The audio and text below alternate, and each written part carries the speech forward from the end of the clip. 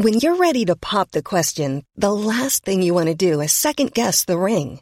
At BlueNile.com, you can design a one-of-a-kind ring with the ease and convenience of shopping online. Choose your diamond and setting. When you find the one, you'll get it delivered right to your door. Go to BlueNile.com and use promo code LISTEN to get $50 off your purchase of $500 or more. That's code LISTEN at BlueNile.com for $50 off your purchase.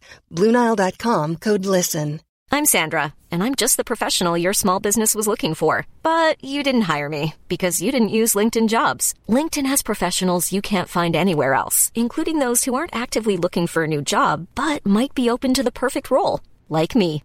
In a given month, over 70% of LinkedIn users don't visit other leading job sites. So if you're not looking on LinkedIn, you'll miss out on great candidates like Sandra. Start hiring professionals like a professional. Post your free job on linkedin.com/people today. Hey, I'm Ryan Reynolds. Recently, I asked Mint Mobile's legal team if big wireless companies are allowed to raise prices due to inflation. They said yes. And then when I asked if raising prices technically violates those onerous 2-year contracts, they said, "What the f*** are you talking about, you insane Hollywood ass?"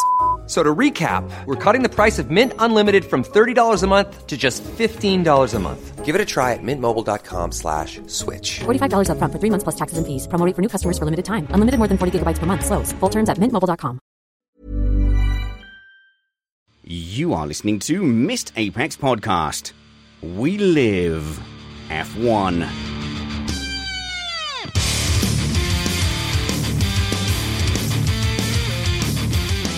Welcome to Missed Apex Podcast. I'm your host, Richard Spanners Ready, and I'm joined by Matt Two Rumpets. How are you, my friend? I am doing well. How about yourself? I'm having an excellent time, yeah. We've got an off weekend, so we've got plenty of news to catch up on. In fact, we've got so much news to catch up on, it is going to be a struggle to get all of it in before we have a lovely pre-recorded segment with Summers. And I'm glad you caught up with our friend Matthew Summerfield from motorsport.com, because I want to know all about the bendy wings, and I'm assuming that was a focus of the conversation. Yes, and in clever fashion, we put it at the end of the discussion, so you have to listen to all the other stuff first. Well, you shouldn't have said that. Now they'll skip forward. But I didn't tell them where. But we're also going to talk about the McLaren drop that just happened. Did McLaren schedule their big announcement for 6 p.m. UK time just so that Missed Apex Podcast would be the first podcast that could give their hot take? Is this proof that Zach Brown is a Missed Apex listener, Matt? I think I vote yes, it is.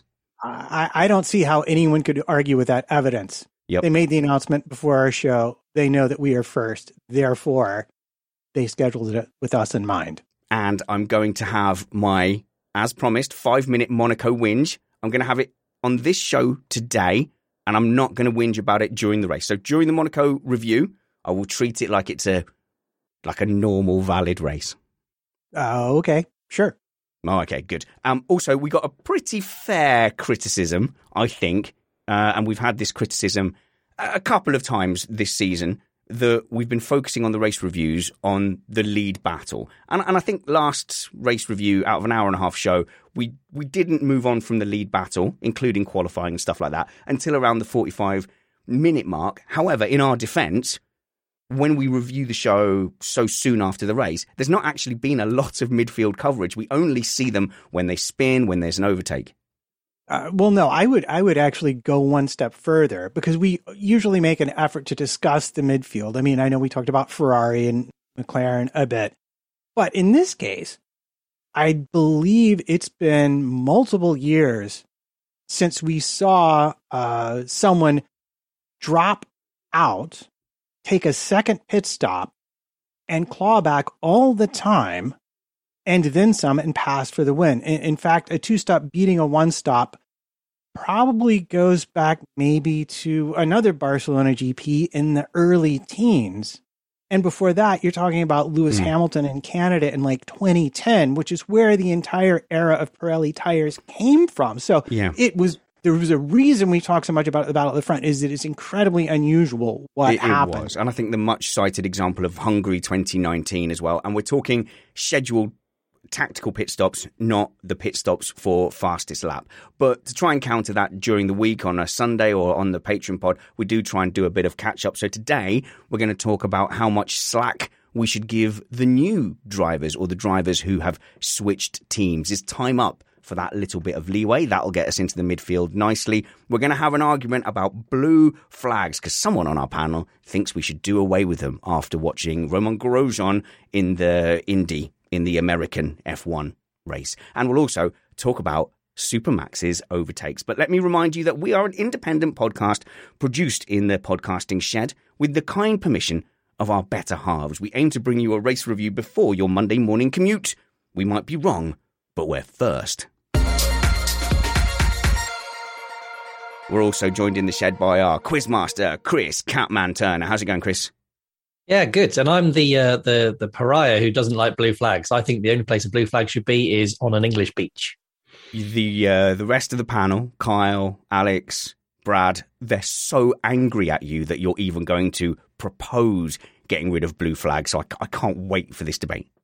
Yeah, their anger has inspired me, so I've doubled down. So get ready for a fight. Excellent. And we have discussed, we haven't had a quiz for a while. We were going to throw something together today, but we decided to do it properly. But what we've kind of been talking about is a kind of Hunger Games style knockout quiz with all our extended panel, maybe doing some rounds. And then, before we declare Kyle the champion, we'll have a little bit of a knockout to get towards that point. Yeah, and actually, do you know what? Brad is pretty knowledgeable as well. So those two are going to be in the final, and you can help me host the final round. I think. Maybe. What if I put them? I'll fix it so that only one of them can get through. It's fine. It will be a whole thing. We're also joined from the glamour of Los Angeles by our new friend Daniel Clark, otherwise known as DJ. How's it going, DJ? It's going well, Spanners. Happy to be here. Excellent. And you are a sim commentator? I am indeed on the Global Sim Racing channel. We do stuff pretty much every night of the week. If you haven't heard us, hop over to YouTube, check us out. You are so American. Like, you're so American that I think we might not need Matt anymore. I mean, that was really the goal in me coming on. Yeah, I know. And for the video viewers, we're going to address the elephant in the room. DJ has the biggest, bushiest moustache I've seen in a long, long time. We're talking Mansell, Graham Gooch era moustaches. It was a choice. It was done to pay homage to Nigel, Bobby Rahal, really any of the great drivers of all time that have had glorious mustaches. That's where it came from. Yeah, I think we all are sitting here feeling very inadequate, but that is your panel. Myself, Matt Trumpets, Chris Catman Turner, and DJ.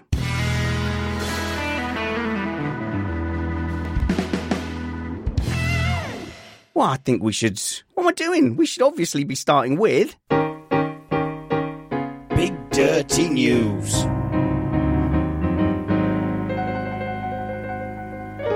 All right, guys, the F1 hype machine got into full swing as every F1 journalist on Twitter, Facebook, Instagram, the dancing hula hoopy one, whatever that one's called, told us that they had seen something very, very cool, but they weren't allowed to say.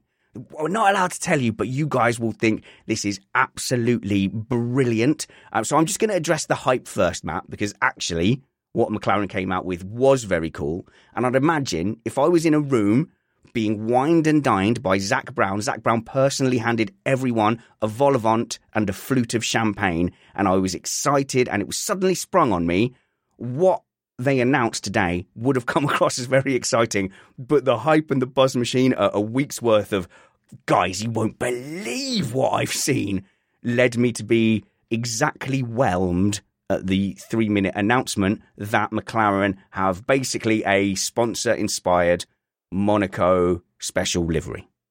Right. Well, it was the source of a great deal of speculation, and I will add that our very own in-house PR specialist, none other than Chris, PR man does things with a job now, Stevens, himself opined that he always advises clients to not do exactly what McLaren did, which is big up the expectations. Because you had my last speculation was that McLaren and Mercedes were doing a joint hypercar Le Mans entry with Hamilton, Ricciardo, and Norris as the drivers. Now that would have been something to hear, but no, they got some new paint.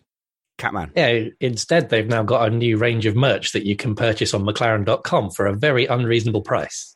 Okay, well, look, let's talk about the livery itself. I'm not old enough to remember, I don't think, this livery. What am I missing here? It's harking back to the Bruce McLaren days, Catman, with the big round. It's not even round, is it? But I don't even know. Look, Golf have paid them money to do this, and they've made the other history stuff around it. It's not even harking back to F1 as far as I know. It's mainly back to Le Mans cars, right. The Golf or Porsches of the 70s and 80s, I think it was. They're beautiful, beautiful cars, and this livery is stunning. But it's harking back to a livery from a different series, man. Okay, so a bit F1 bubbly. Like, DJ, I don't mind the glitz and glamour. I am an Americanophile. I like the way you guys just launch fireworks and yell all the time, sometimes at random. It was a good presentation. It was well put together. Hype aside, McLaren do seem to have a very kind of slick corporate advertising department now that's sort of starting to see the gears turn. But just general presentation, it was a good vid, and Lando did his looking moody very well. Of course. I mean, it's not entirely unexpected. Zach Brown was in marketing for the longest of times. So, it's expected that he's going to be able to do that. Yeah, it was a great presentation. I thought there was going to be more as well, but I'm looking forward to this livery. It's fun. I like one-off liveries. I think it's a fun thing to kind of reward fans and gives you something to sort of look forward to and remember, oh, hey, this was when they ran that. If they get a good result, obviously. I mean, if they get a podium, Matt, that will look amazing. It will look like a marketing masterstroke. Yes, and they are indeed, if they can pull off a fast enough qualifying lap, certainly in a place where a podium is possible if they start off high enough up in the field. And I do want to add to that. I mean, like, we talk about Hamilton as being the tire whisperer, but I agree with DJ. I think Brown is like the sponsor whisperer, because this is where there has been a thing where the Formula One series has been gradually sucking up sponsors of teams because they get more bang for their buck sponsoring the whole series. And it's been an issue. And they've really been trying to point the teams at more of these one-off partnerships as a way to sort of continue to make money. So we might expect to see more of this from other teams going forward, albeit probably not something this iconic. Fair enough. But I would just say to the F1 journos out there, the ones we love, just look, it might not be as exciting to everybody on the sofa as it was to you at the event at Monaco. Just bear us in mind next time. I mean, everybody who I did a tweet saying, guess what it will be? And everyone was, oh, I hope it's something really great and mind-blowing, but it'll be just a livery for Monaco. And quite a few journalists I saw were like, oh, you won't guess. You'll be really surprised, and it will like change the face of F1. And then it was a Monaco livery. That aside, it looks pretty gorgeous, Catman. You're the livery man. I thought it was white, actually, from the video, but actually it's like a baby blue and orange. It looks pretty cool, I guess. Yeah, it's absolutely stunning.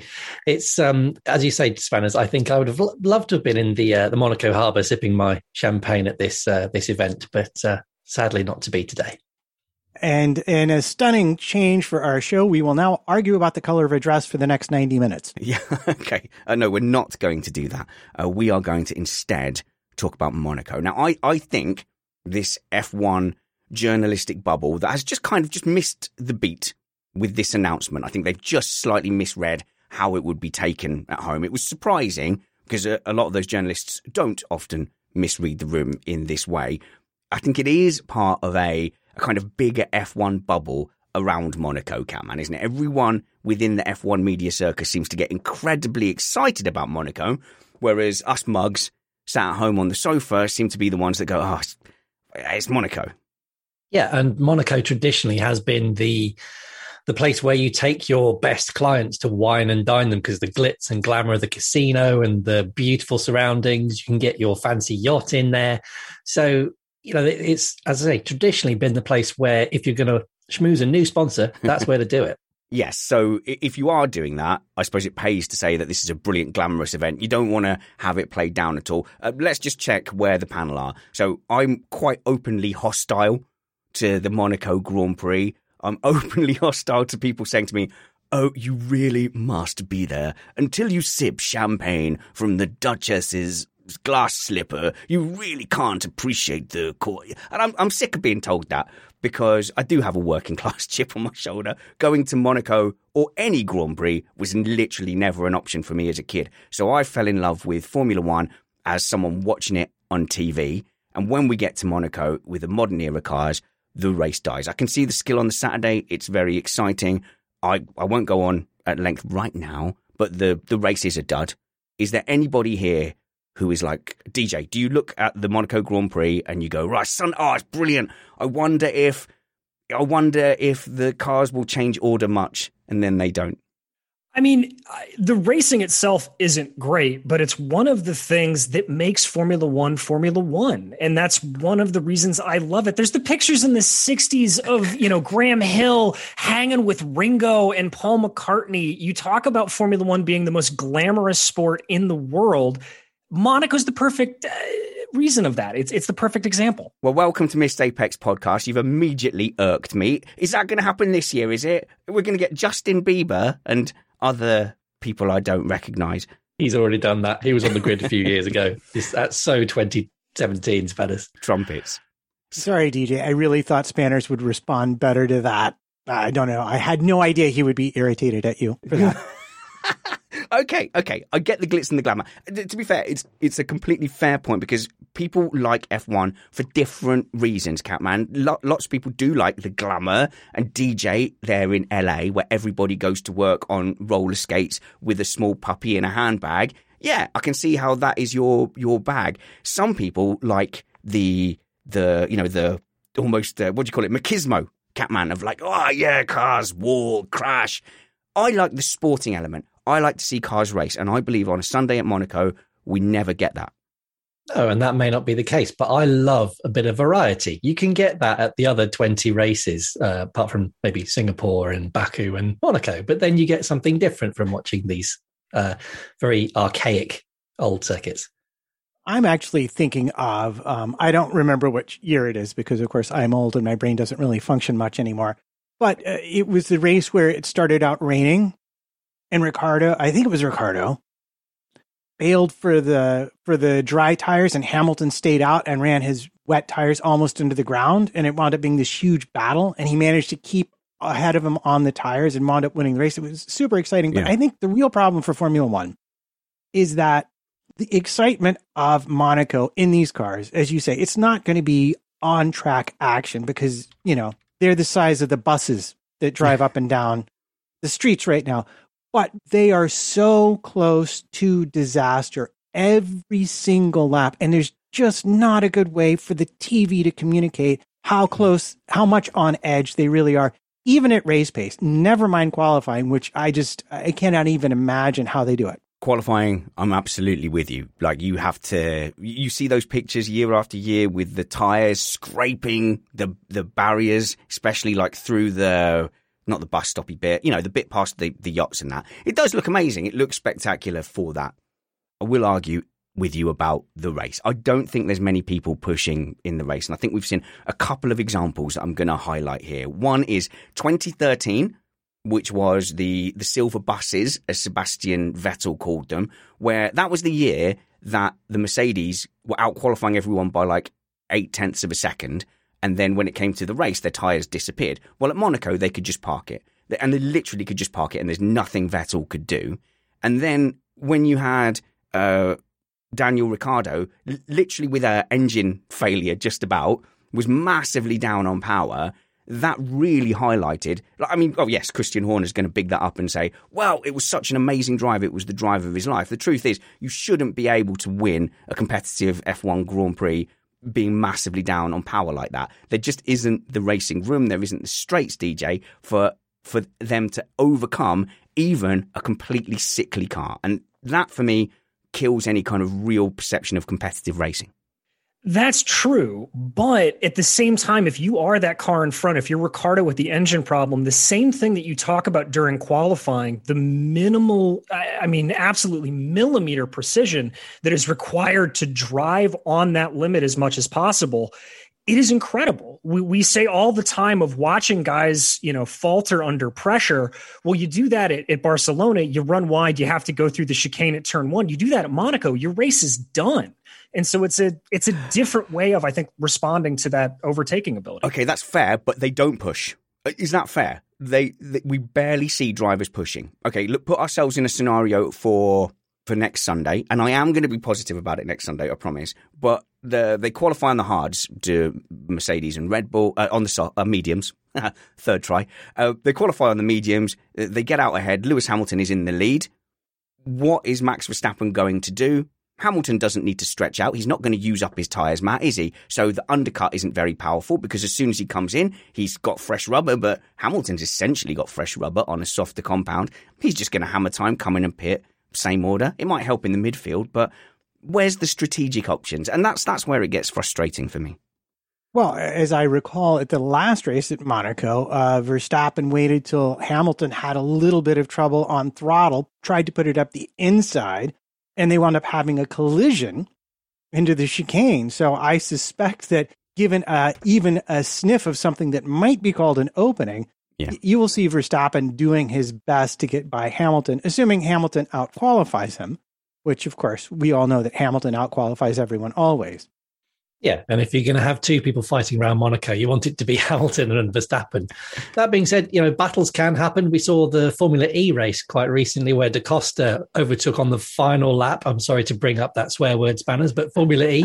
Yes, it was an amazing race there, but it is a lot easier to overtake when your car's going much slower and they're a lot smaller. Yeah. I'm not a disparager of Formula E. We covered Formula E for 3 seasons until the only person who knew about Formula E got a proper job. But yeah, if you put them all in Formula E cars, I would watch this race. It'd be much more interesting. Can we at least agree that an F1 race should stand on its 2 feet as a sporting event?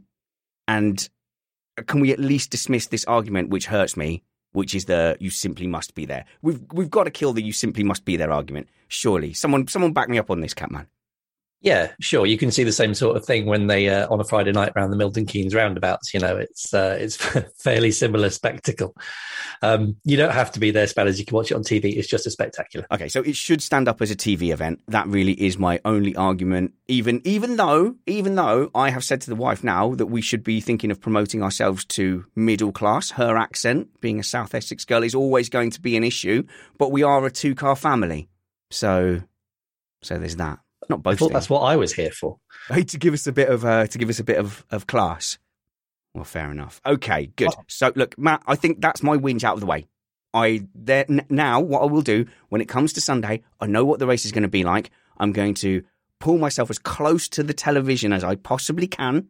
I might even put it up on our projector. I'm going to whack the sound up in my headphones, and I'm just going to absorb the sights and sounds of F1, knowing that I've had my whinge and it is what it is. Unless it rains, in which case, actually, it's pretty decent.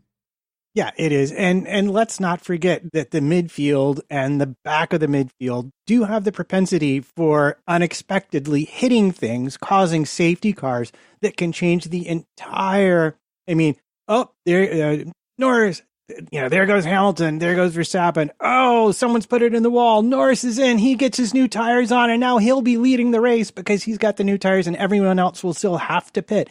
You just don't know what's going to happen, and it could be exactly that. My gosh. I think I've made my case here, Catman. I know what's going to happen. This is going to be the best Grand Prix in the world now. I'm going to have to eat my words.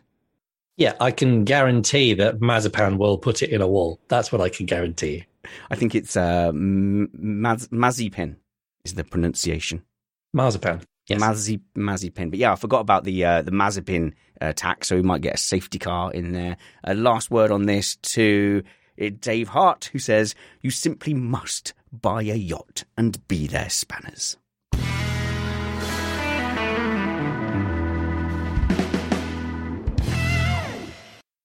That's a great idea. Why do we not have a Missed Apex yacht and just go to Monaco? I'm working on it. Jeez, Matt, you sound like my wife. I'm doing my best. I'm mediating as hard as I can, Catman. I've got a dinghy if it helps. Don't sit here and be all like, oh, I've got a dinghy. You literally own a jet ski. Well, we could use that, but it's a bit cozy for the 4 of us. I hope this hasn't ruined my chances of having a go on your jet ski one day. Okay, let's move on. A little bit of a tidbit. Matt, Mick Schumacher has ambitions of Q2 in a Haas. Has he forgotten he's in a Haas? No, actually, he thinks that looking at all the things, it's a completely realistic goal that sometime before the end of the season, he might actually make it to Q2. Yeah, and my goal for my life before I pop my clogs is to star in a major movie film, have made millions of pounds and be the talk of the town, but that's never going to happen. You can't steal my ambition. You know all I want to do before I die is be in a Hollywood movie and be the guy that shows a picture of his girlfriend and talks at length about his plans because he's so convinced that he's definitely going to survive the film. If Arnie did it, you can do it.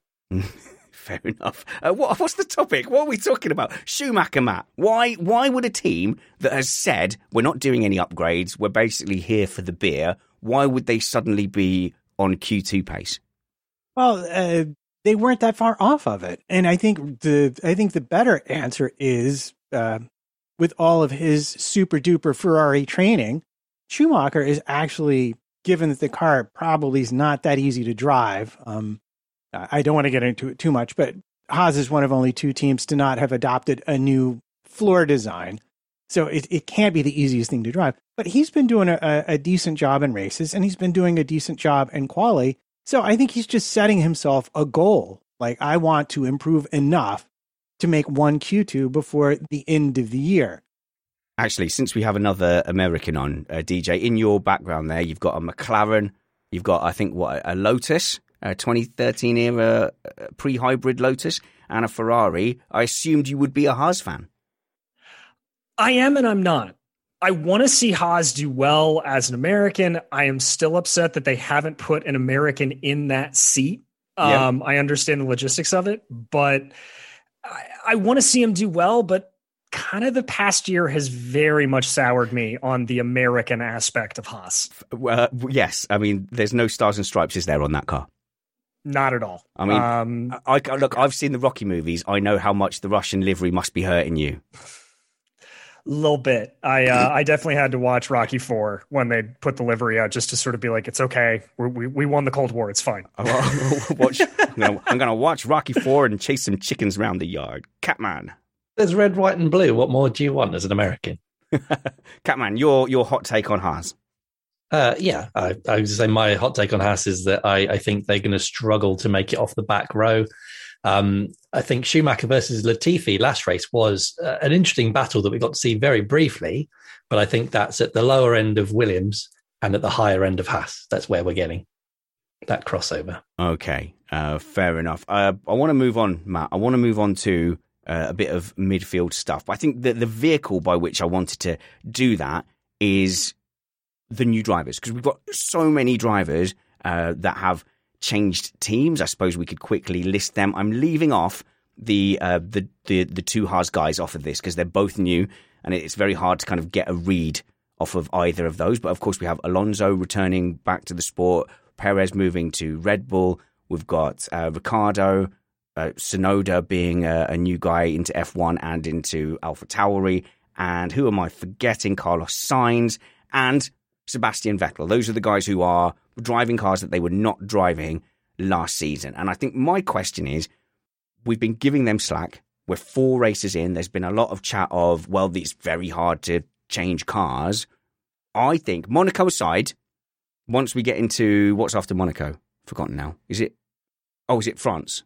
Oh, it's all moved around. It's all changed. Yeah, it's France and then 2 Austrias. Austria. We've got 2 Austrias. All right. I think by then, Paul Ricard and double Austria, certainly by the end of that, I would think we've completely finished the slack. You're at the top level of F1. You need to now be up to speed, and we will judge you completely 100% as just being against your teammate. But frankly, I think we're getting there now. I'm wondering if we're being too harsh. But I would have thought by the end of Barcelona, that would have been the time to start going, okay, you don't get that kind of handicap points bonus, if you like. Well, I think it's reasonable. I think you would expect to see smaller differences between teammates. Certainly at the teams where there were a lot of similarities, same power unit, same sort of driver family. You would expect that. I think at the teams where you're making bigger steps, and I'm thinking of Ricciardo in particular, because he's not only got a new chassis they not only have the new floor to deal with, but he's also got a new power unit that he has to learn how to drive properly. You can see that taking a little bit longer for them to really understand how to use it properly in a race. And Vettel would be in that same category, going from Ferrari to Aston. Okay, so let's have a look at the challenges here. Okay, so Vettel, I think that's a big challenge moving to Aston Martin. Ricciardo moving to a different engine supplier. Carlos Sainz, I think that is a completely big step as well. Alonso having taken a year out. Perez moving to what some people are calling the cursed seat. And Tsunoda being new to Formula One. Let's start with Vettel. DJ, I think, did we start to see the tide turn with Sebastian Vettel? Because it looked blinking awful, didn't it, for the first couple of races? Not so bad in the last race, but still, out of that team, right now, you're picking Stroll as the number one driver, which is weird.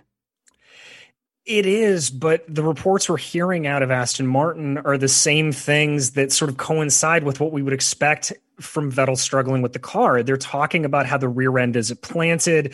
I think there was an interview with Safnauer earlier this week where he was saying that it's not even a matter that there's just no rear grip. It's that it's unpredictable going into the corner. And so with Vettel's penchant for that, it's no surprise he's struggling and he's got to figure it out. Our one hope for this season with Vettel moving to Aston Martin, if you are a Sebastian Vettel well-wisher, Catman, the only thing we were asking for was please give him a stable rear end. Yeah, and the problem is for Vettel, though, I am a sympathizer, but these are the same excuses that have been rolled out since he stopped winning championships. And obviously, the rule changes brought that into effect, but he just hasn't been able to adapt anywhere near as well as most of the other drivers around him. Well, this is interesting that you talk about behavior into a corner. I know you're focused on the rear, but James Key was talking about Daniel Ricciardo, and he was really very focused on the role that the front tires were playing into corner entry, and also the braking material itself. I know that they used a new braking material for Ricciardo at Barcelona, and those things seem to have helped him. But it's important to remember that it's not just the construction, but the shape of the front tires that has changed. And it's been difficult for some of the teams to recreate the kind of performance they're used to in those sorts of areas. And that's where people like Ricciardo really make a lot of their time. It has. And as you said, Ricciardo in particular has always been known as being very strong on the brakes, which what makes him an excellent overtaker. And he absolutely requires that stability and the predictability when he enters the corner, and then he can fight it out on the exit. So as you say, different drivers' styles require different things, Spanners.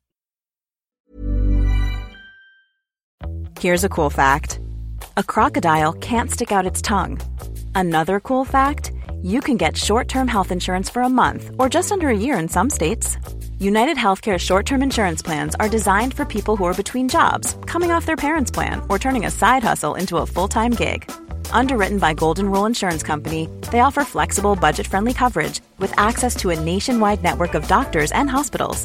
Get more cool facts about United Healthcare short-term plans at uh1.com. Mom deserves the best, and there's no better place to shop for Mother's Day than Whole Foods Market. They're your destination for unbeatable savings, from premium gifts to show-stopping flowers and irresistible desserts. Start by saving 33% with Prime on all body care and candles. Then get a 15-stem bunch of tulips for just $9.99 each with Prime. Round out Mom's menu with festive rosé, irresistible berry chantilly cake, and more special treats. Come celebrate Mother's Day at Whole Foods Market.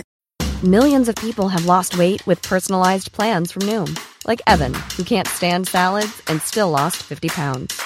Salads generally for most people are the easy button, right?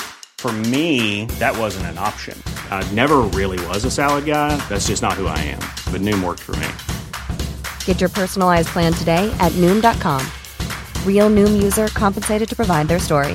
In 4 weeks, the typical Noom user can expect to lose 1 to 2 pounds per week. Individual results may vary.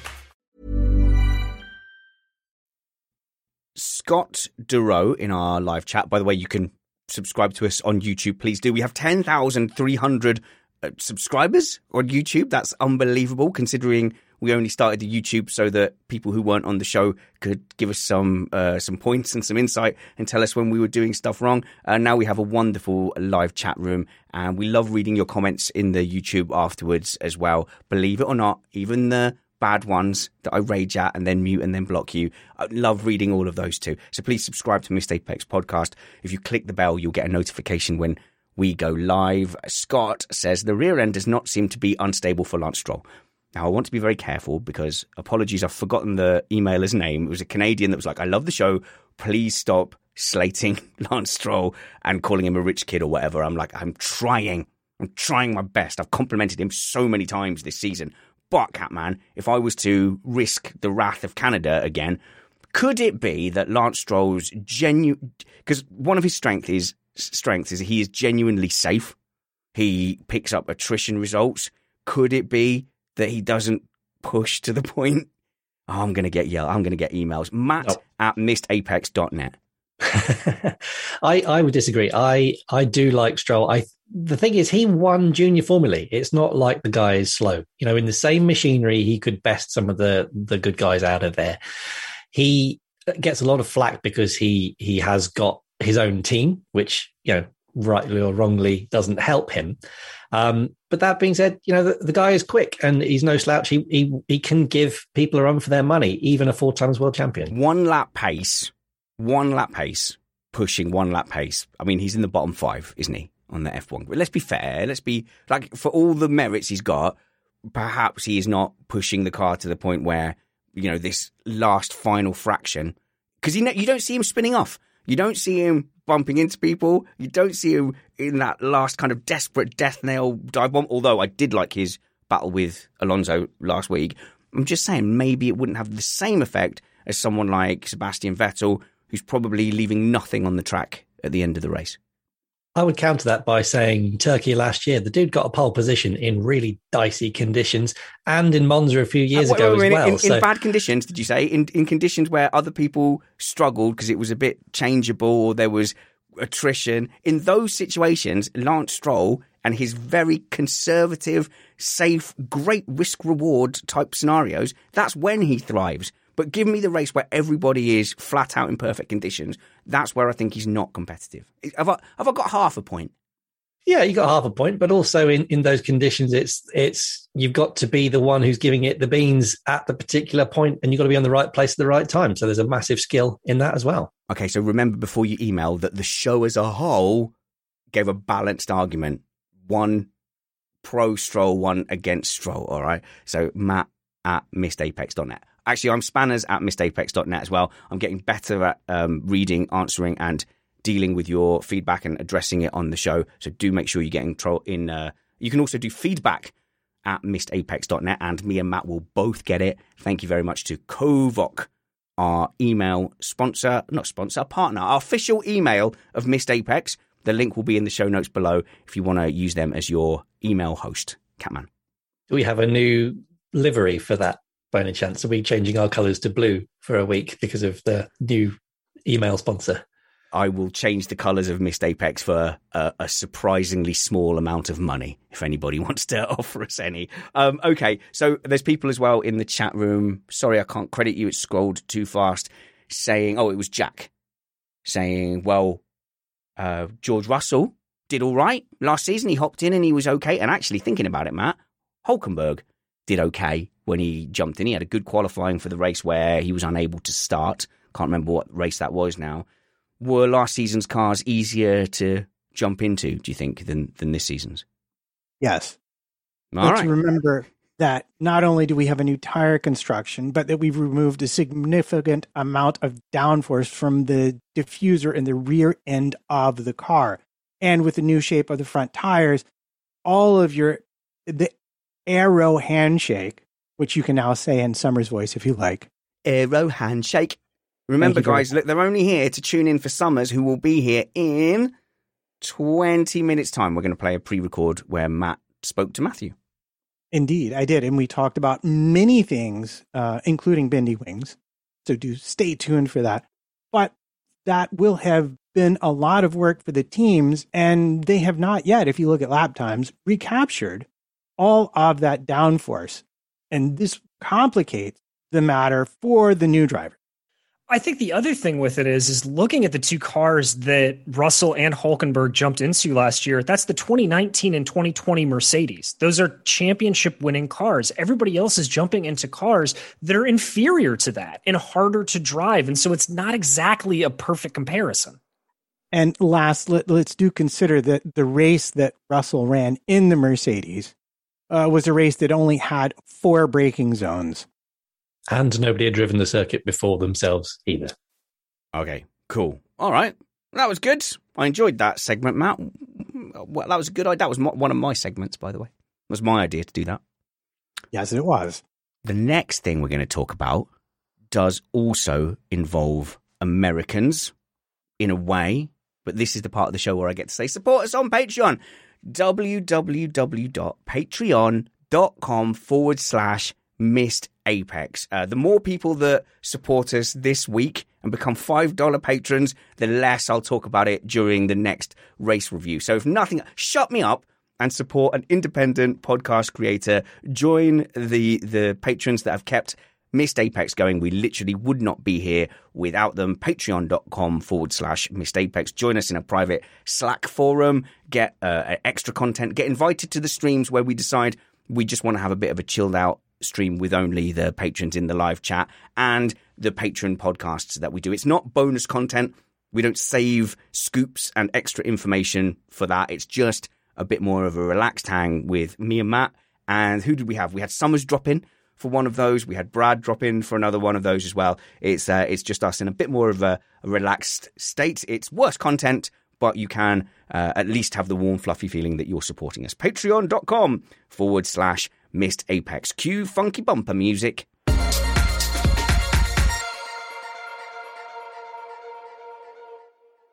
That might be a bit too funky, Matt. We're getting too old for bumpers like that. We need the old man yelling at the clouds, telling people to stay off their grass bumper music. Okay, so we need a get off our lawn bumper, Uncle Steve. Uncle Steve Amy, who does all of our video switching with some assistance graphically from Felix as well. We do need a get off our lawn bumper. But we're going to talk about blue flags. So, slightly tangenting away from Formula One for just a second, Romain Grosjean is competing this season in IndyCar.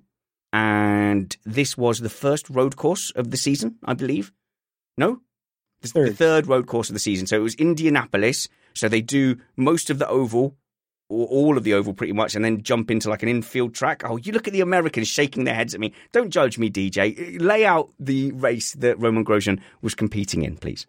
Well, I'm from Indianapolis, so I'm biased. Fair but enough. No, what they do is they run, it's a very similar circuit to where Formula One ran there between 2000 and 2007 or 8 or whatever it is. They go down the front stretch. There's an infield section.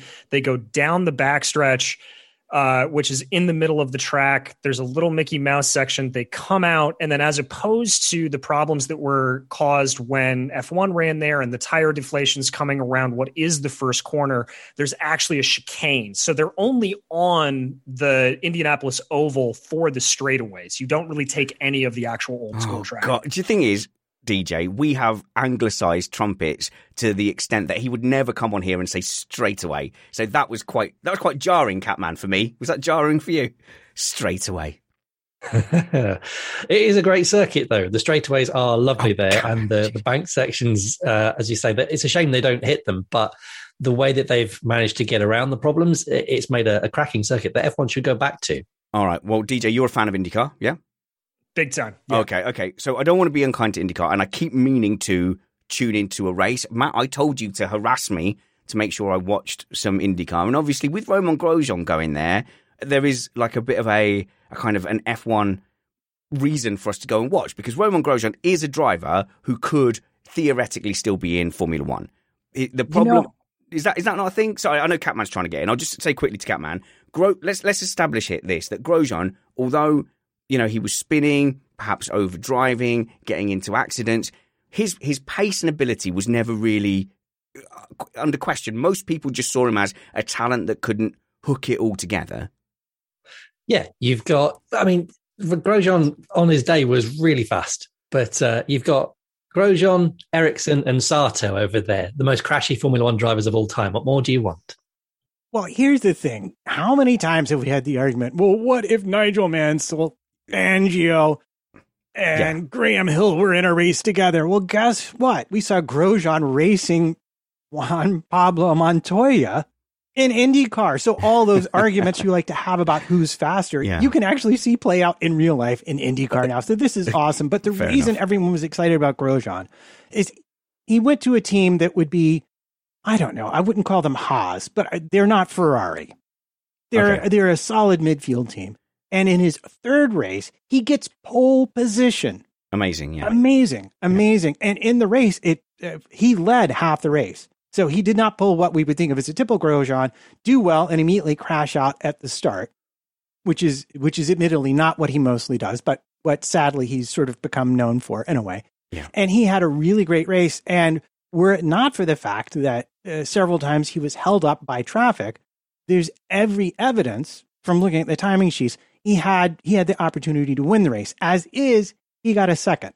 Okay, and I know some people will look at that and go, well, that just proves that the standard is not as good in Indy. DJ, you just quickly answer those points, because I know that's what a lot of F1s are saying. They're saying, well, it's just not as competitive as a field. So an also-ran in F1 can go and get a pole and a second place early in the season.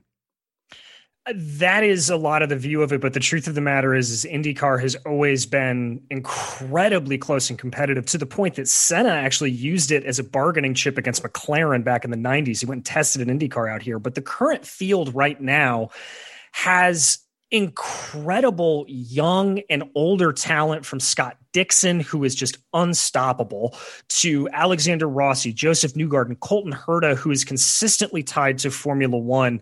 The talent pool in IndyCar is ridiculous. It is, and they are so close. I was hoping that the McLaren announcement would have been Colton Herta getting a test drive somewhere. That would have been awesome.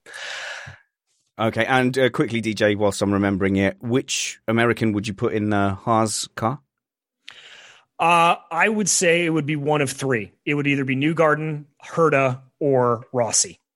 Someone in the chat room earlier suggested you should put Jimmy Johnson in there if you really want to get Americans to watch. If they want to watch him parading around the back, maybe. The thing is, though, Liberty's focus is on the American audience right now. So I can fully imagine at some point there is going to be a push for an American driver. All the noises we've heard about where Liberty are putting their money for advertising, Matt, it's all at the US. It is. And in fact, the driver who won the race, Reiners Vieke, is actually Dutch and moved to the United States because his family could not afford to keep him on the path to Formula One. But I believe he was one of those that was being looked at. Pato O'Ward won himself a test with McLaren because he won a race for the McLaren in IndyCar. And they are talking to Indianapolis about having a Grand Prix at the racetrack. Yes, they are. Not confirmed, but it's being talked about. Okay. And more than 6 cars this time? Is that the plan? Just checking. I would think so. Yes. All right, okay, good. So the reason that we brought this subject up, believe it or not, was F1 related. Apart from the fact that we all wish Romain Grosjean well after that horrific accident in Bahrain, to go and see him competing, to see his hands are working, to see he's happy and smiling is wonderful. It's the story that everyone wants to see. But can you explain to me, DJ, what role blue flags played in, or the lack of blue flags played in, Romain Grosjean not winning? Because in Formula One, we have blue flags. We can't imagine a world without them. So the discussion point for us is, should we get rid of blue flags in Formula One? Well, in IndyCar, the rule is that if you are being lapped for the first time, so if you're going a lap down, then you do not have to pay attention to blue flags. If you're already a lap down, then you've got to get out of the way. Oh, okay. So if I'm being lapped for the first time, and I guess this comes more into effect in oval racing, where there's more safety cars and there's more competition cautions, where, you know, the race director, is that not IndyCar with the competition cautions? No, that's only NASCAR. That's NASCAR, is it? Okay. But in an oval situation where you might expect more yellows or full course yellows, for example, being on the lead lap is important because you want to then be able to pit for fresh tyres and come out, because you're not necessarily going to be spread out around the track.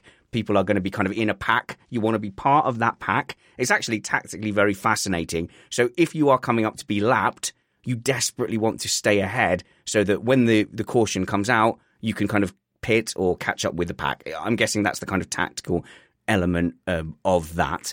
So they're waiting for a safety car. So Catman, it's a massive safety car window, and we saw Sergio Perez, for example, at the last Grand Prix trying to stay out for as long as possible. So if there was a safety car, he would have an advantage in the pit stop. So you, much to the anger of everyone else we know, have suggested that Formula One should just do away with blue flags. Why? Yeah, so blue flags, I'll give you a bit of a history on the blue flags very briefly, because I know Trumpets loves a bit of history. So they've always been a feature in motor racing back since, I think it was 1906, blue flags were first introduced.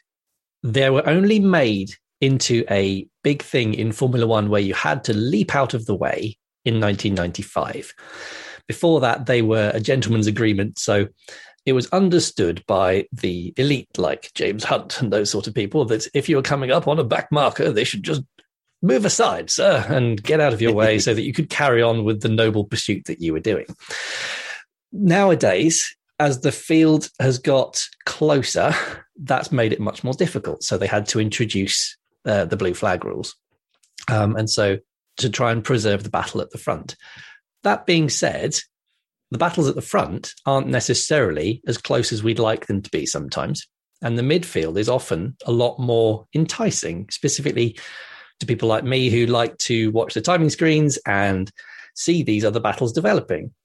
Now, as a lead car comes through, you're going to get those battles having problems and having to jump out of the way, and it can ruin what is a perfectly good race. Okay, hang on. What are you saying ruins the race? The fact that they have to get out of the way and get out of their own battle. That's what you're saying?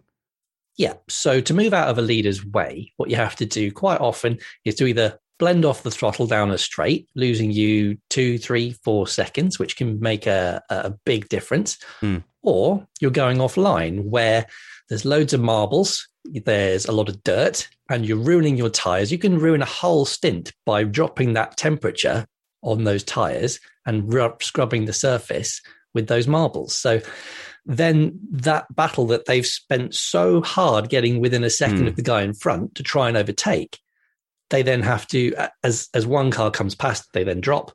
And then the problem is the gaps between the leaders is so far that just as they've got back and they're like, yes, I can go get him. Come on. Oh, damn it, Bottas is coming. I have to let him past as well. So you never get that flow, which produces good racing. Okay, where are we standing? I think Catman's wrong. Anyone on Catman's side here? DJ, would you get rid of blue flags in Formula One? I would. I think Catman is completely and totally right. It allows for better racing across the field. And frankly, it puts more impetus on the leading pack. They have to be more precise, more perfect, and better to go. Great. I'm so pleased. I think that moustache makes you ultimately intelligent. Okay. Look, okay, so I think the argument DJ is putting across there is if cars were forced to fight past back markers, you would have to create a car that could overtake, for example. And then the impetus then from the top teams would be, hey, can we get rid of this aero wash? Because all the teams are quite happy with it at the moment. They would start campaigning Trumpets. They would start saying, hey, we've got to make the rear wings like flat dinner plates now, like trays. Well, it's really the front wings that are the problem. Sorry to be just pedantic about that. But what's interesting to me, you bring up such a good point. Me? You do. I knew it. My position on this was that the blue flags in Formula One made sense for the exact reason you brought up. It was so difficult to follow in dirty air. The tires would get ruined, and the deltas required to pass a car were north of a second. You had to be a second and a half, sometimes 2 seconds faster to effect an overtake. And I think in those conditions, blue flags for back markers is inconvenient for the back markers as they may be for the flow of the overall race. They do make sense. But then I look at the race we just had in Barcelona, where Lewis Hamilton was apparently attached like a limpet to Verstappen's gearbox for lap after lap after lap. Yeah. Pitted, put on new tires, was able to chase him down and pass him. And suddenly I'm thinking, oh, maybe the boffins at Formula One have finally done the right thing. We're getting close to a car that can really follow and pass. And if that's the case, well, maybe it's worth looking at whether we keep blue flags exactly as they are now. The other thing you could do is you could make it so that DRS, everybody loves to hate DRS. You could make it so that you're only allowed to use DRS to overtake a back marker. And actually for position, it could be something that you maybe don't get to use. Maybe make it a bit close, a bit harder to overtake somebody who you should find it harder to overtake. Or we could just have blue flags where people who are not in the race anymore, who are not fighting for the leaders' positions, are just told to get out of the way. Now, blue flags are a humiliation in Formula One, Catman. It's the last thing you want is to be shown blue flags. It's bad enough when you are a midfield or a lower end team that can't compete to the point that you can stay on the lead lap. It's worse when you're Nico Rosberg in 2016 in Monaco in the rain and you get lapped by your own teammate. I think I've got the year right there. But blue flags in F1 have become a symbol that you're not competitive enough. You should take that with humility and get out of the way. You have lost your right to fight with the leaders. And that's what we're talking about when we say get rid of blue flags. Catman first, then Matt. We are talking about your right to fight with the leaders. If you can defend, you're fighting the leaders. But you're not in that race. Formula One is a race over many, many miles. And essentially on a 2.5 mile track like Monaco, if you're getting lapped, you're 2.5 miles back. Why are you fighting with the leaders? Get in a yacht, have a margarita, wait for the leaders to go by, and then resume your race. Catman, why are you rewarding failure? Because it goes against every single instinct that a racing driver has. So a racing driver, they spend their whole careers trying to get to the front and try and be successful. And now you're telling them that they're at the pinnacle of their motorsport. Oh, and you just have to move out the way. I can hear Brad in my ears saying, I've spoken like a true back marker. But, what there's actually, it must be absolutely, as you say, humiliating for them. Yeah, well, surely, Matt, that's just an incentive to not be lapped. Well, yes, but of course it's not on the driver that they're in a Haas instead of a Mercedes necessarily, especially if they're a rookie.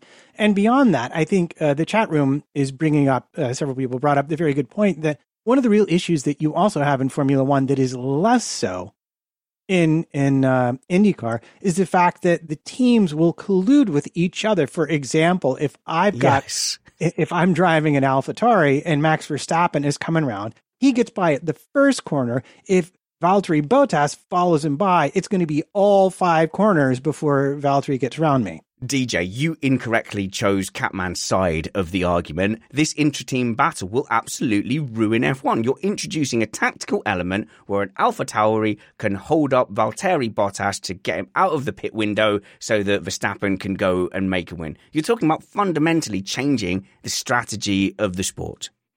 I disagree. Playing tactics like that, playing with other teams, if you have sister teams, that's what this is from the beginning. I guarantee you that back in the day when Ferrari was selling customer cars out, that they were running the same thing to hold up Sterling Moss in the Mercedes. I tell you what, Catman, I think engine deals will get a lot cheaper if we got rid of blue flags. Yeah, they all have satellite teams. Don't forget, George Russell said that he thought that his Mercedes teammates were on the same team and shouldn't be fighting them anymore. Does that sound familiar? It does kind of sound familiar. Now, here's an interesting twist. In an interview in Grosjean, his biggest complaint was not so much about the battle. It was about IndyCar's push to pass, and that these back markers were using push to pass to stay ahead or to fight with him. Now, push to pass is sort of IndyCar's version of DRS, for lack of a better way to explain it in the 22 seconds that I have left. Nitros. But it might be an interesting thing that blue flags are gone, but if you are approached by one of the leading cars, you're no longer allowed DRS until they are passed. Well, okay, but we can also just say let them by. Like, the argument we're having isn't how to best facilitate or how to make them be competitive whilst a lap down. The argument is, should you be competitive while you're a lap down? And I've yet to hear an argument why a driver who is literally miles behind the leader, has a right to fight them. I think fighting the leader when your race has gone so badly you're a lap down is just about the muggiest thing you can do. And that's why everyone was so upset at Mazepin, Matt. Yeah, but on the other hand, if your car is that much faster, I mean, really, what's the problem? Okay. Well, DJ, the problem is that F1 on old tracks isn't always conducive to that kind of overtaking. You're not wrong. And I will say from the IndyCar perspective that there are plenty of tracks on the IndyCar circuit that are like that as well.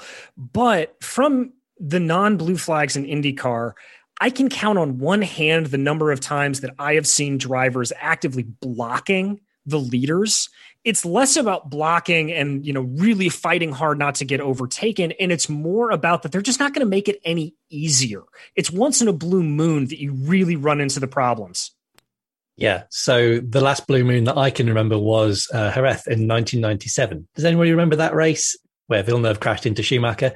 No one remembers it. No, nobody remembers it for the fact where that Villeneuve crashed into Schumacher. Okay, we're going to have to do a whole. We're going to have a whole different show for that. But do carry on. I thought I'd give that a go. So Jean Todt, the manager of Ferrari, went to Sauber before the race and that they used Ferrari engines at the time, and he told them if Villeneuve's coming through to block them. So it was Fontana was driving, and he let Schumacher drive straight past, and then weaved in front of Villeneuve for about 3 or 4 corners. I remember the commentary, and the commentary at the time was there will be a Ferrari gift basket delivered to the Sauber team. Yeah, and there absolutely, I can definitely say that there was. As you say, though, that will happen. That will happen. You've got AlphaTauri, but you've also got Williams, and you've also got Haas. So they've all got one. So why not let them use them?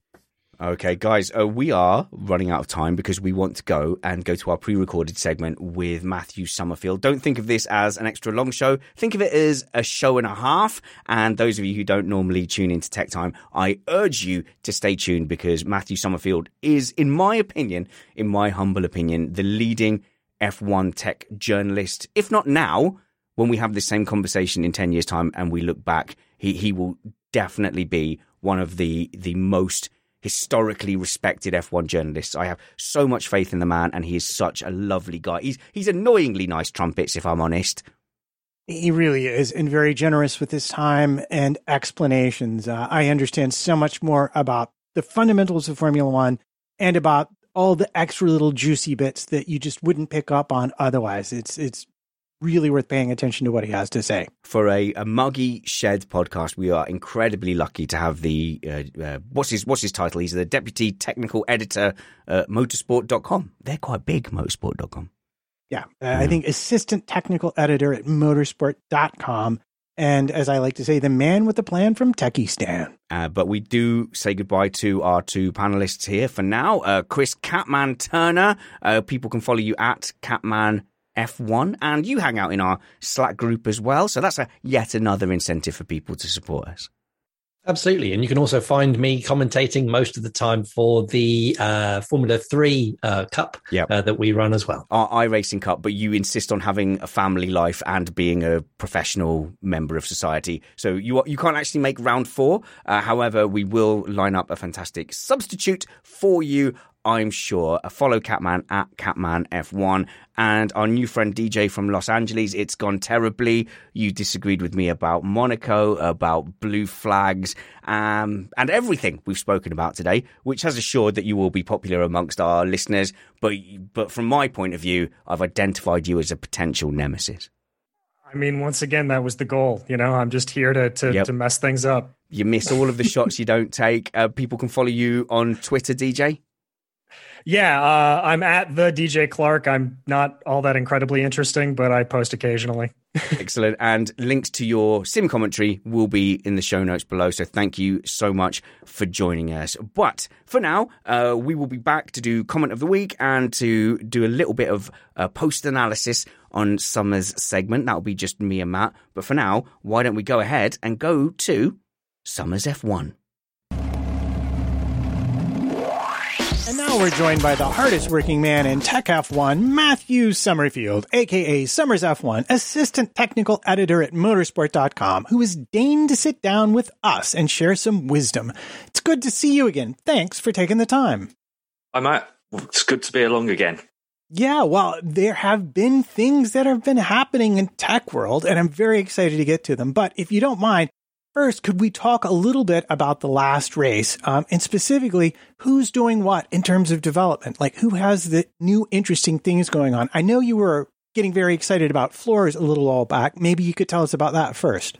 Okay, yeah. So obviously some of the big things that have been changing this year are down to the regulations. And as we've talked about in the past, one of the biggest changes for 2021 has been the floor. The rules sort of suggested that the floor should taper from a section a little further back from the front edge of the floor all the way back to inside the the rear wheel, in order that they were robbing some of the downforce from the teams effectively.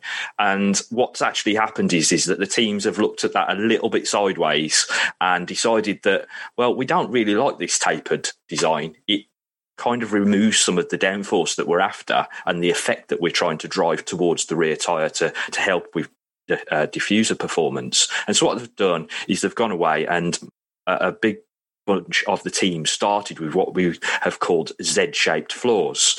The reason that they're called Z-shaped floors is because there's a cutout that resembles that sort of shape. We're now at a point that we have 8 of the 10 teams running the Z-shaped floor. Only Alpha and Haas aren't running that particular type of floor. So obviously it is the probably solution to have because of the way that it allows the edge of the floor to then be brought parallel to the car's centre plane, very much in the way that it used to be. And then they're allowed to obviously set up the vortices, etc., that flow towards the rear tyre in a very similar way than they did in the past. McLaren are the latest team to come on board with that design. They arrived in Spain with a Z-shaped floor. And I think that's predominantly what we're going to see in terms of development this year, Matt, is that the teams will go for the lowest hanging fruit. They're already pretty much tuned in with these designs since 2019, and now they're just adapting the designs to suit the new regulations. So obviously the things like the floor, the rear brake ducts, the diffuser itself, that's where we're seeing most of the development spent.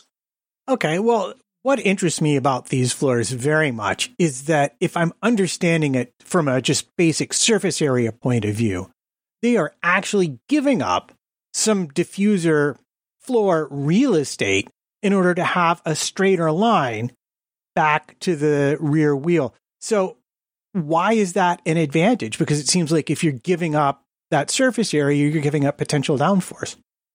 Yeah, I mean, the teams obviously realistically want as much floor space as possible, but only to the point that it gives them more of an aerodynamic advantage. The tapered floor actually changed the way that the airflow would run along the side of the floor. And so by having this Z-shaped floor that comes inboard, they're returning to a similar sort of flow pattern as they've had before. As you say, that gives up some of the floor space, but it's all about flow management in that area rather than full on.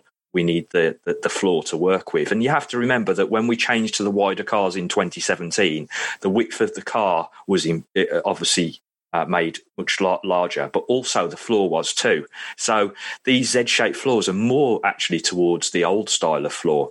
And Aston Martin are the one that have actually taken away the most as they try to recover their losses, which, as we talked about in the past, is predominantly because they're trying to resolve the issue of their low rake setup. Okay, well, that actually brings me to another question that I genuinely have that I think is very, very important, which is we are seeing now certain teams saying, aside from Haas, which all along has pointed out that they have no intention whatsoever of developing anything this season. They're just focused on 22. It's starting to look like maybe some teams are wrapping up their 21 campaign and moving to focus on 22. But I'm assuming if I'm maybe Mercedes or Red Bull fighting for the championship win, that might not be the case. What other teams are still in the 21 headset? and which ones are kind of moving on? And who do you think it's really going to hurt the most at this point of the ones that are still in the 21 race? Well, I think there's several problems that you're trading off there, because obviously you've got the cost cap involved. You've got all of the restrictions that have come in. You've got a brand new car design that teams will have to look at for 2022. And to be honest, most of the teams will have chucked a lot of their resources towards 2022 a long time ago, when they were able to put their designs into the wind tunnel on the 1st of January this year. So a lot of resource will have already been shifted to 2022.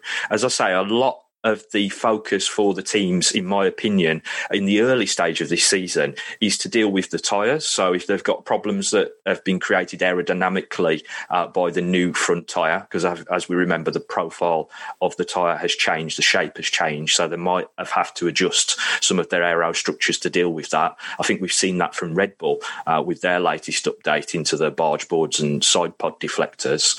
And then you've got the low-hanging fruit, as I've mentioned, like the floor, the rear brake ducts and the diffuser. Certainly a team like Alpine, if we take them as the benchmark for this sort of thing, if you looked at Alpine at the start of the season to where they are now, they've spent a huge amount of their resource on dealing with changing parts of the design to suit the new rules. So we've seen multiple floors, we've seen new diffusers, new rear brake ducts, and in fact, over the last 2 races, they've had 2 new diffuser designs to try to solve, obviously, the problems that they've had there from an aerodynamic stability point of view. And so that's what I really think that a lot of the teams are focusing on solving problems in the early stage of the season that they can then carry that performance into the back end of the season, and then maybe just tidy it up with smaller aerodynamic updates. And then, as I say, most of their focus already will be on 2022. And the danger that everybody really has is doing a McLaren and Ferrari from 2008 and focusing too much on their current battle and not focusing on the new rules. And we know how that played out in 2009 for those teams. Well, yeah, we did. And I'm curious because you mentioned Ferrari. They're one of the teams that are like, oh, yeah, we're happy with the way things went at Barcelona. We're looking down the road. Whereas McLaren, their erstwhile, once again, rival for best of the rest, is still seems to be focused on getting more out of their 21 package. Is McLaren at risk of hurting themselves in 22? And actually, the team that I would really ask about, because they do seem to be throwing everything at the wall right now to catch up, would be Aston. Yeah, the thing that we have to remember is that a lot of the updates that we see on cars right now are 12 weeks in development. If you're looking for big parts, floors and wings and whatnot, then you're looking at long lead times. So the biggest problem that a lot of the teams will have had is that they got to pre-season testing, they went out in the car, they did their aero runs, and they realised that perhaps they'd got some issues. And their developments that were already in the chain waiting to come in the following races then perhaps weren't going to offer the performance that they were looking for either. And so those have to be cast aside, and you kind of have to start again or rectify the issues that you've found during testing. Mercedes are a very, very interesting one to look at in that respect, because they've had so little in terms of development on their car. And if you look at the way the car behaved in pre-season testing compared to how it behaves now, compared to what they've actually done to fix that from an aerodynamic standpoint, it is mind-boggling, because they've essentially stood still. And that's something that we don't generally see in Formula One, especially when you make the kind of improvement or the step forward that Mercedes have. You say they've stood still. Well, where have these gains come from if they haven't really moved forward from what we first saw? Okay, so the only real 2 updates that we've seen from them have been a small change to one of the strakes on the floor ahead of the rear tyre, and they've changed the strakes within the diffuser. Those are all about changing the balance of the car, and that was one of their major issues. If you remember in pre-season testing, there's a couple of spins, but they had a problem at certain speeds, and I think what they've tried to do is fix those issues. On top of that, there's also setup that you can either compromise or make improvements with. And I think that's where Mercedes are able to make their most gains, is effectively tuning what they've got at their disposal in line with the tyres. As we all know, it is a massive factor in terms of making performance, especially when you're on a transition from one tyre to a new tyre, which is what we've had for 2021. Well, that's great, because it brings me to my next question, which is, and I think especially in this last race we saw, it was as much a race about tire degradation as it was tire choice, which you aptly pointed out to me before our last show, that Red Bull did not have another set of mediums available to them in the race, whereas Mercedes did, and because of the safety car, that wound up making all of the difference. But even without that, we're seeing a pattern. Verstappen will be very quick at the start of the race. Hamilton will track him down, either stay with him, track him down, start to look faster. Red Bull will pit first. And then we saw in Barcelona, we saw just absolutely how much he was struggling, Verstappen was, with those medium tires. He was not going to get them to the end of the race intact, whereas it honestly looked like Hamilton could. Is this the car? Is it the driver? Is Hamilton got that much an edge over Verstappen managing these tires? And as a follow-up question, is it very circuit specific, this kind of degradation advantage? And are we talking about all the tires, or is it mostly the rear tires? Okay, so obviously there's a few things to talk about in that setup. Tyres are a very difficult art, and that's where you tend to find the most performance from the front to back to the back of the grids. Obviously, there's a massive difference between the cars aerodynamically. However, there's a huge amount of performance to be found in the tyres and the way that you make them both give performance and obviously degradation levels. For me, in terms of the top two teams, Mercedes have made the better run at the tyres in the opening phase of the season.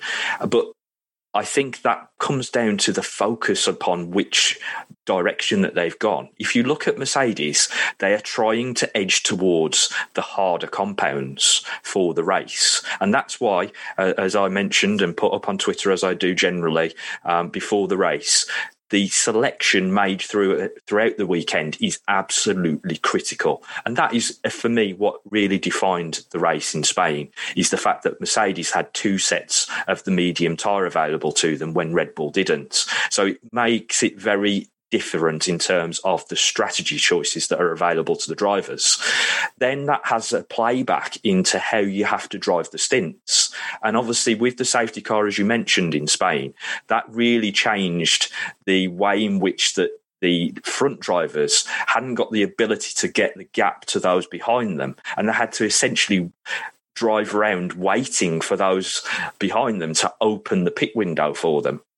And I think this is very poorly given out as information during a live broadcast. I really wish that they'd look at the graphics that are available for this, because to me, it is critical for the viewer to understand that there's a problem for the front runners not being able to take a pit stop, because it would drop them into traffic. And the last thing that they want is to be in traffic, because then it's going to affect the degradation of the tyre and you end up in another situation further down the line. I think Spain was a bit of an outlier because of the aggressive strategy that Mercedes chose. But in terms of the driver differences, you can clearly see that Lewis Hamilton has got on top of the difference between last year's tyre and this year's tyre, and the way that the front tyre operates differently to the rear. I think that has been underplayed. The front tyre is different from a construction point of view this year, from a measurement point of view, and that has an impact on the way that the tyre gets into the window. You've seen on qualifying laps, the drivers will essentially go for push laps because they need to get the front tyre to bite and be in a window, otherwise it will just understeer off the track. So it's a very, very important factor this year, is how to deal with the tyres. Okay, and now is it just the rear tires? I mean, do you think Red Bull, because they didn't seem to have any real problems with the fronts, but I noticed that with the new turn 10, that we were getting these blisters on the rear tires that I don't think we'd ever seen at Barcelona before, because usually it's front left because the long right-handed, the long turns do them in. So is it just the rear tires now that are causing the issue? And if so, what could be behind that? I think, again, it plays into the fact of what the teams are doing in terms of setup to try to encourage the front tyre to come into its window. On top of that, you have to remember that the rear tyre does all the work because it's got all the load forced through it. And Barcelona obviously is a bit of a problem for some of the teams in terms of tyre degradation anyway. That turn 10 for me, I'm not sure it made a huge amount of difference, but obviously it does have a different asphalt. So whether that played into the blistering, that could be a factor. Obviously, in terms of the loads, the lateral loads that are forced on it, it was a more flat-out corner than it has been in the past as well. So it could be part of the problem that they were having. But for me, I think that was more a problem caused by the way that the teams have decided to set their cars up this year. On top of that, obviously, we've got the bendy wing controversy that also perhaps plays into the Red Bull having a bit of a problem in terms of the surface temperature of the tyre that then sort of plays back into the core temperature of the tyre, and you get into this vicious circle of having tyre heating too much and causing you degradation. All right, so you're not going to get away with saying that the bendy wings are causing the problems at the rears without explaining how that mechanism, but more to the point, I mean, they've passed the test. The wing is, I guess, legal according to FIA regulations, but now we're getting more tests. So can you tell us a little bit more about what's going on there with this wing? Okay, so the bendy wing intrigue or controversy came about after Red Bull arrived in Spain with a new rear wing. They had a higher downforce rear wing available for free practice 1 and 2. So they ran the first 2 sessions with that particular wing, and everybody anticipated that that's what they're running for the rest of the weekend. We hadn't seen their spoon-shaped wing at all during those sessions. Then FP3 rolls around and they decide to switch back to the spoon-shaped rear wing. And this is where I think the whole intrigue and controversy started to whip up a little bit, because we then had the comments from Lewis Hamilton. Oh, look at their rear wing. And he made several comments about it. Now, to me, that was a public admission of something that Mercedes knew and have been trying to get into the FIA and haven't been able to effectively get the answer that they're looking for. Now, it's fair to say that all of the wings flex under load, because otherwise they would snap. That's the simple factor. However, they are put through load tests during scrutineering before the weekend starts, and there are several load tests that they have to complete in order to be able to obviously go out and use those particular wings. However, those loads are applied symmetrically to the rear wing. So you would apply the forces rearwards, a pullback test, and down on top of the wing to try to replicate what is going out on track. These are things that have been in place since about 1999, when the teams were really pushing their luck with, over-flexing wings, and we had big accidents. And the tests have changed throughout that time. However, after the race, the FIA have stepped in and said, well, we're not quite happy with what's going on in and during the race conditions. Something's happening whilst the car is in motion that we're not quite happy with. And so they have decided that they are going to introduce new load tests from the 16th of June, I believe it is. Anyway, I'll check that date, and if I'm wrong, I will let you know.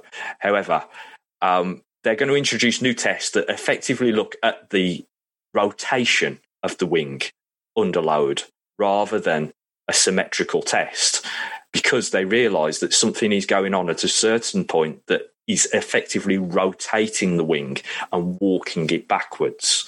So if you watch the footage back, it's freely available. Everybody's on Twitter is showing off the footage, you can see how far back that the rear wing on the Red Bull leans back. And that obviously reduces downforce and reduces drag.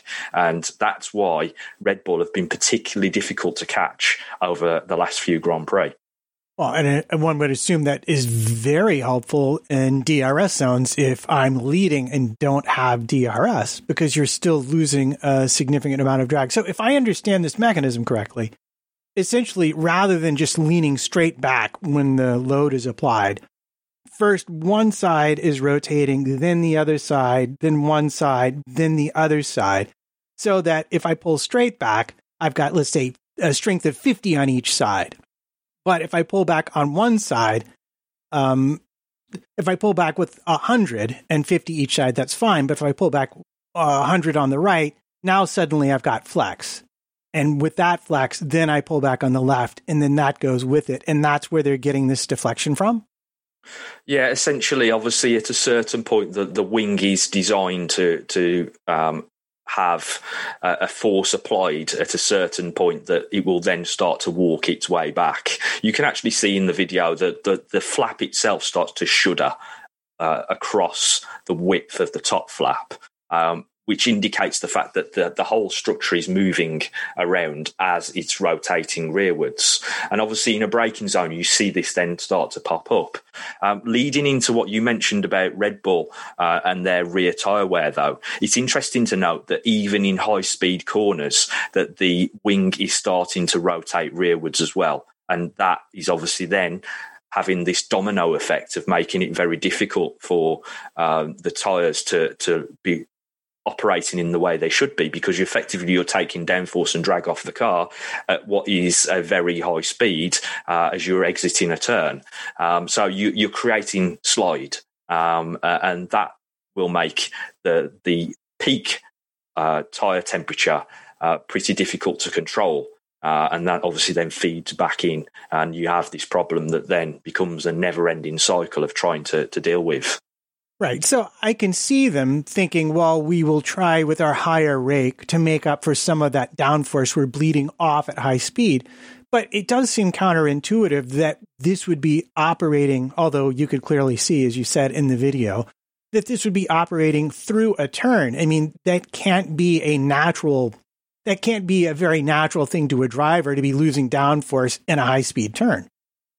Yeah, and again, I think it's important to recognise that we've got a driver in Sergio Perez driving for a team that is alien to his team anyway. And then suddenly, if this mechanism is on his car and he's having to counterintuitively drive to deal with that issue, then perhaps it's causing him to have some issues. Max obviously has experience of driving with the setup and being able to effectively drive around the problem, but Perez might be struggling a little bit in that respect. Also, I think it's important to remember, Matt, a little conversation that we had on Twitter regarding the rear flap snubber that was missing off of Perez's car in Parc Fermé that had to be replaced. So it's interesting that part perhaps could have an impact on the rear upper top flap. Right. And this is actually making me think now back to those glorious and halcyon days when drivers could use DRS wherever they wanted to on the whole track and qualifying. And I know there was a race, was it maybe Silverstone, where they let them use DRS through a turn, and it resulted in some fairly spectacular missteps by some drivers. So, yeah, it would make sense to me that drivers coming into the team not having any experience with that, and given especially the limited amount of testing, would really, really struggle.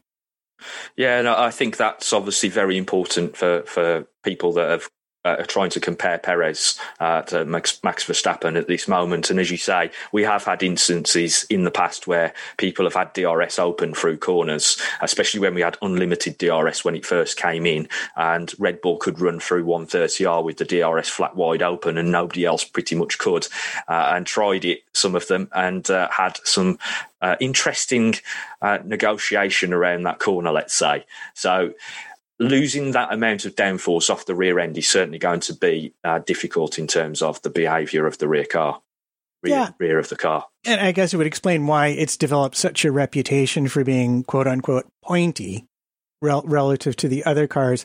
I am going to ask if you would have time in the not too distant future to come back and talk to us about 18-inch wheels, because we saw them on track and we've seen some interesting new features, but I don't think we have time right now to get into them. Yeah, certainly I'll be back, Matt. There's plenty of time before 2022 comes in that we can have that chat about the wheel covers that have arrived on the Alpha during testing. Super. So where can we find you on all the social medias, my friend? Okay, so the best place is Twitter, because that's where I post the most, and I am Summers F1 on Twitter. Lovely. All right, thanks much for the time, and we'll talk to you soon. Wow, very interesting stuff, Matt. I was paying full attention as you went through that pre-record. So let's now go on a rambling dissection of all the things that were covered in that tech... What? Oh, I'm just getting... My producer in my ear, Derek, is just telling me that we are actually out of time this week. So there's no time, Matt. There's nothing I can do. And I was all set to tell you about the new Newton loads that are going to be required in the new rotational test and how much Newton meters are applied to a square meter at 300 kilometers per hour. But you'll just have to wait till later. I mean, those were all words I knew and understood, but... it is what it is. So I suggest we give out an award, which is Comment of the Week. And this is where we reward the best comments from our live chat. You can follow Matt at MattPT55 on Twitter, the show at Missed Apex F1, and me at SpannersReady. Please support the show at patreon.com/Missed Apex. Get a bunch of stuff. The warm, fluffy feeling of supporting Missed Apex is the most important, but we'll throw some stuff in there to try and make it worth your while as well. It's the first link in the show notes of the video and the audio. But Matt, enough from me. Who has won? I'll sing it as well. I'm as good a singer as my wife. Comment of the week. Did I remember to mute while you did that? It was just as good. Shut up. Just tell me the 17 nominations. I just 5. Mark Greenhow, after that build-up, the only thing that wasn't going to be disappointing would have been an 8-wheeled, movable aero, 3-stroke engined car driven by an AI combination of Senna, Mansell, and Fangio. Okay, is that a tech-related comment? No. That was a McLaren. Oh, okay. McLaren build-up. I've lost track. I'm in a tech swamp. I tried to listen, I swear. Yeah, I know you did, but we'll continue with McLaren theme. Roberto Murray says McLaren's new livery is secretly sponsored by Whataburger. Is that a cultural, is that like an American thing? It's an American thing? hamburger chain with colors that are, because I didn't personally understand it. I'm angered and therefore not considering it. Very well. Nick Abbott, Catman pulling out forgotten history to make a valid point again. I hate it when people use facts to back up arguments I don't happen to agree with. Yelmer Vanderlei, driving a Haas is like driving an Aygo in a swamp. Right, okay. And finally, we'll go with Mr. AJ Scotty. Hey, bro, ... flexing here. Nice. How about the beginning? I like a good flex. Oh, I see. It's a pun because of the Red Bull flex thing. I get that. Mm-hmm. I understand that reference now. All right, who's our winner, Matt? Oh, I don't know. I think it might have to be Yelmer Vanderlei. Driving a Haas is like driving an Aygo in a swamp.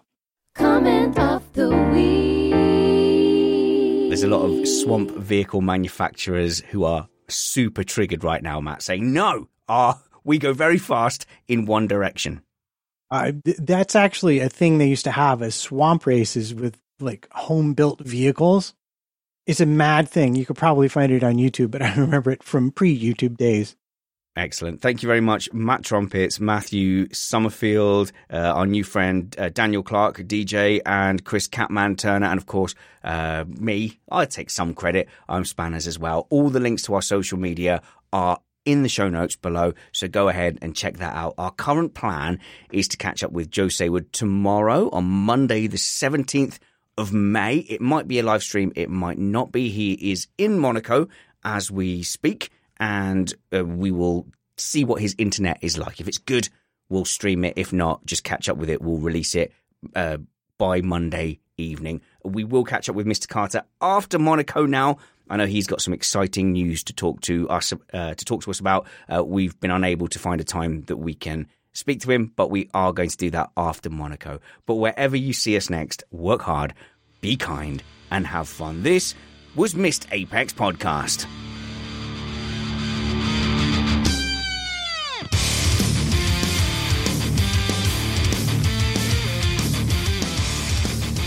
I will edit it so that I spoke all the way up to the pew again. I just missed it. I forgot to press the button. I started talking. I was like, well, what else can I say? I've said the tagline. Can't just waffle for ages. Oh, work hard, be kind, have fun. This is Missed Apex Podcast. I like chips, but not too much. They're carb heavy, although I did have a pizza at the weekend, but it was my son's birthday. It's not my fault, and it's not just part of a continuing trend of me losing my grip on fitness as I go into my early 40s and I decide to become just an ever-increasing ball of jewelry and tanning and full Fabio Briatore. I'm not going to be fit anymore. I'm just going to be the fat guy on the beach with the tiny little Speedos and the very well-tanned belly hanging over the top. More so. I'm already that. I'm going to do it more so. I would have just gone Missed Apex Podcast.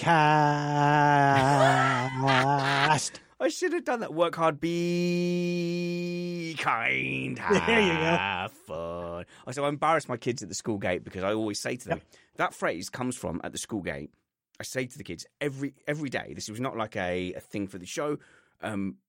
They had asked me the meaning of life because they're weird kids. And I had said to them, I said, well, just... Did you say 42?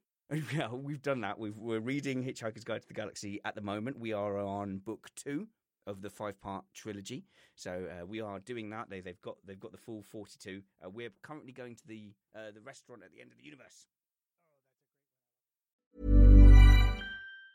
Hi, I'm Daniel, founder of Pretty Litter. Did you know cats tend to hide symptoms of sickness and pain? I learned this the hard way after losing my cat, Gingy. So I created Pretty Litter, a health monitoring litter that helps detect early signs of illness by changing colors, saving you money and potentially your cat's life. Pretty Litter is veterinarian developed, and it's the easiest way to keep tabs on your fur baby's health right at home. Go to prettylitter.com and use code ACAST for 20% off your first order and a free cat toy. Terms and conditions apply. See site for details. Even when we're on a budget, we still deserve nice things.